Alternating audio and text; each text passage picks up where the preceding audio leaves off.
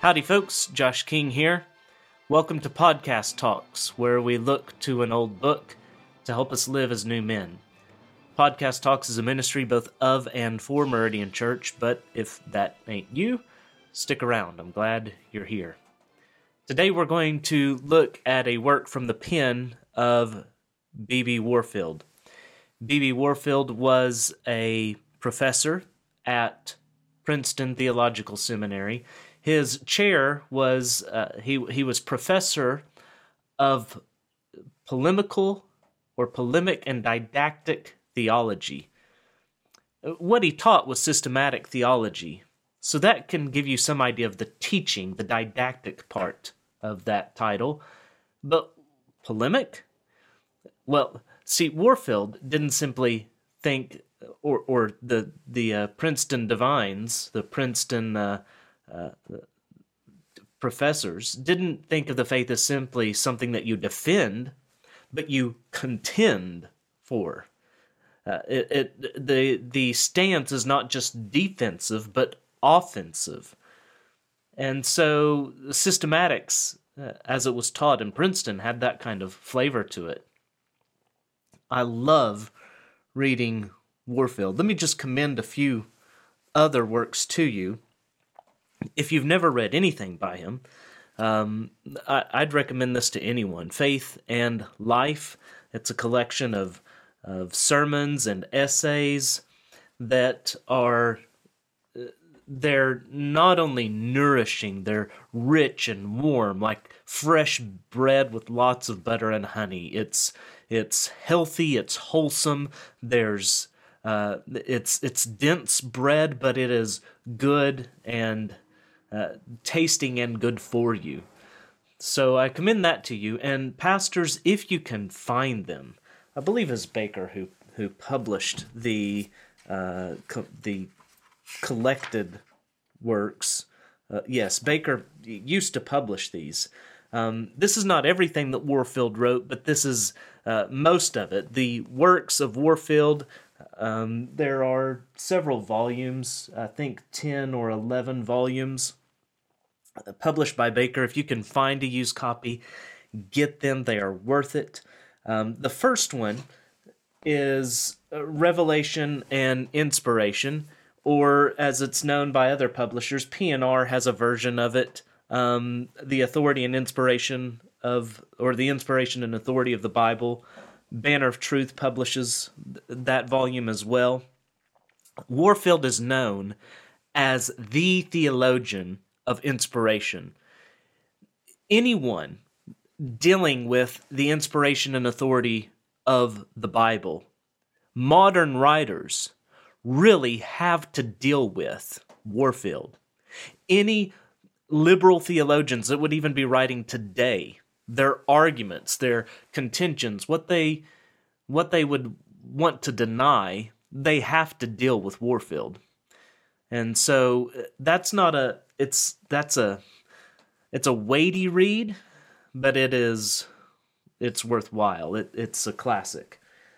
Also in that set and published individually, if you don't buy the whole works, the volume on Biblical Doctrines is also published as an individual title by Banner of Truth.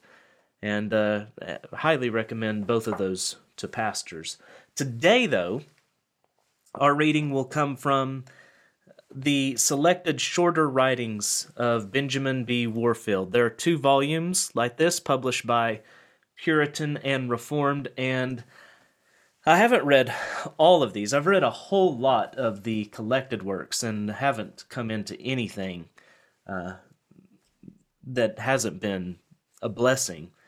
And I've only read maybe 2 or 3 essays out of these 2 volumes, but every time it's been so good. And it was no exception whenever I turned this week to an essay he wrote, True Church Unity, What It Is. And I want to read 2 paragraphs from this volume, this work. But if we are to find the unity for which our Master prayed, we are to seek it in our common relation as Christians to our one head, our common Redeemer and King, as mediated by our common possession of the one Spirit. We are to remember that neither the center, basis, nor instrument of unity is earthly, or to be discovered in any human thought, order, or organization.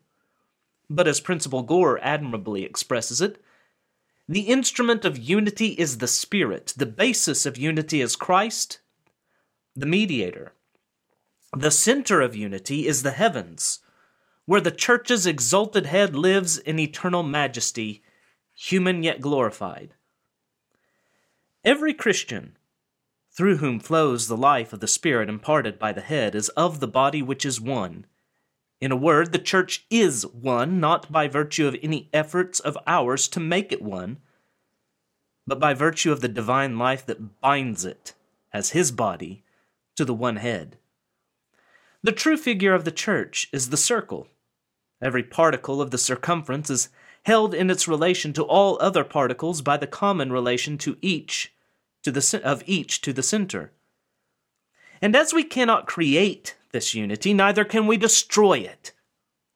Whoever is of God is of the church. Whoever is of Christ is of his body. Who can separate us from the love of Christ?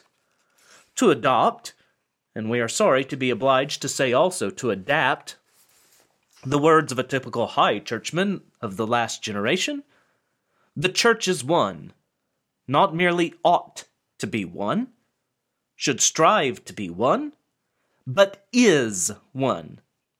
The church is one not merely because it happens not to be more than one, but because it cannot be more than one.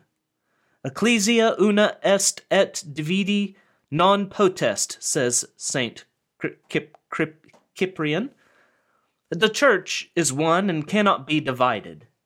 It is one essentially, even as God is one. It is ours not to make this unity, but in heart and life to realize it. In all this, there is, of course, nothing inconsistent with the frank admission that the unity of the Spirit may be more or less clearly realized by Christians and hence more or less fully manifested to the world. Christians may even bite and devour one another. Members of the same family may repudiate one another, though they remain nevertheless members of the same family. All that is essential to the foundation of unity must be found in the church of every age. The very existence of the church provides it. But its complete expression is dependent not on the existence of the church, but on its perfection. And it will, therefore, not be absolute until the church is presented to the bridegroom without spot or blemish or any such thing. Meanwhile, it is ours to advance toward this ideal, as it is God's delight to be daily smoothing the wrinkles and wiping the spots of his church away.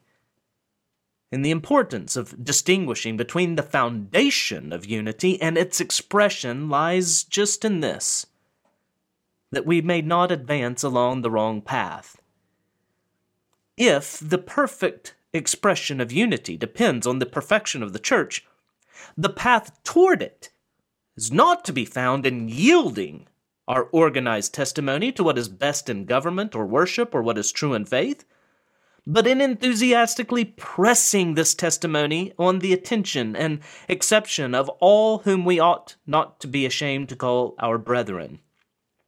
The only organization which the whole church should adopt is the perfect one, the only worship which all should use is the perfect one, the only creed which is fitted to be the form of sound words in which all God's people express their faith is the perfect one, inclusive of all inclusive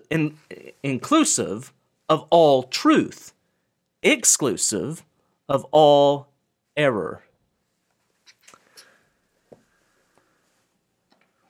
Two striking things notice from this are that, one, the unity of the church simply is.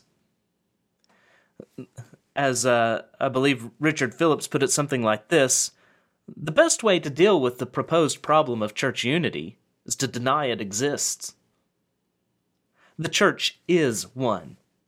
In Ephesians 4, the command from Paul is to maintain the unity of the Spirit and the bond of peace.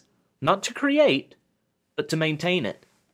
It's also striking after all the kind of calls for unity that Paul puts forward from Philippians 1:27 into chapter 2. He comes to the point where he says, after all these calls for unity, strive side by side, have the same mind. After all these calls, he says, work out your salvation with fear and trembling, for it is God who works in you, both to will and to do of his good pleasure. Work out your own salvation. And that unity that's created by the Spirit is part of our salvation. We work it out. We don't work it up. We don't work towards it. As far as accomplishing it, it's been done by Christ, by his redemption. And so we work it out. We don't work it up. Unity is. And the second thing that's striking about Warfield as he presents this essay on church unity is that doctrine does not cause further division. It brings about the perfect unity that is to be realized ultimately in heaven. The way to advance unity is not by watering things down, not by less doctrine or the most common denominator in worship that would appeal to everyone's taste and style, but to be as faithful as we can to God's word and God's truth.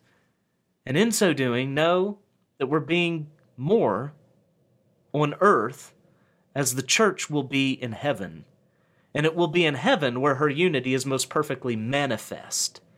And so strive. We will not realize this perfection in this life, but strive towards it. And as we strive towards it, it's then that we're striving towards church unity in its fullest, deepest, most beautiful, glorious, heavenly expression. It's been a pleasure. I pray it's been a blessing for you.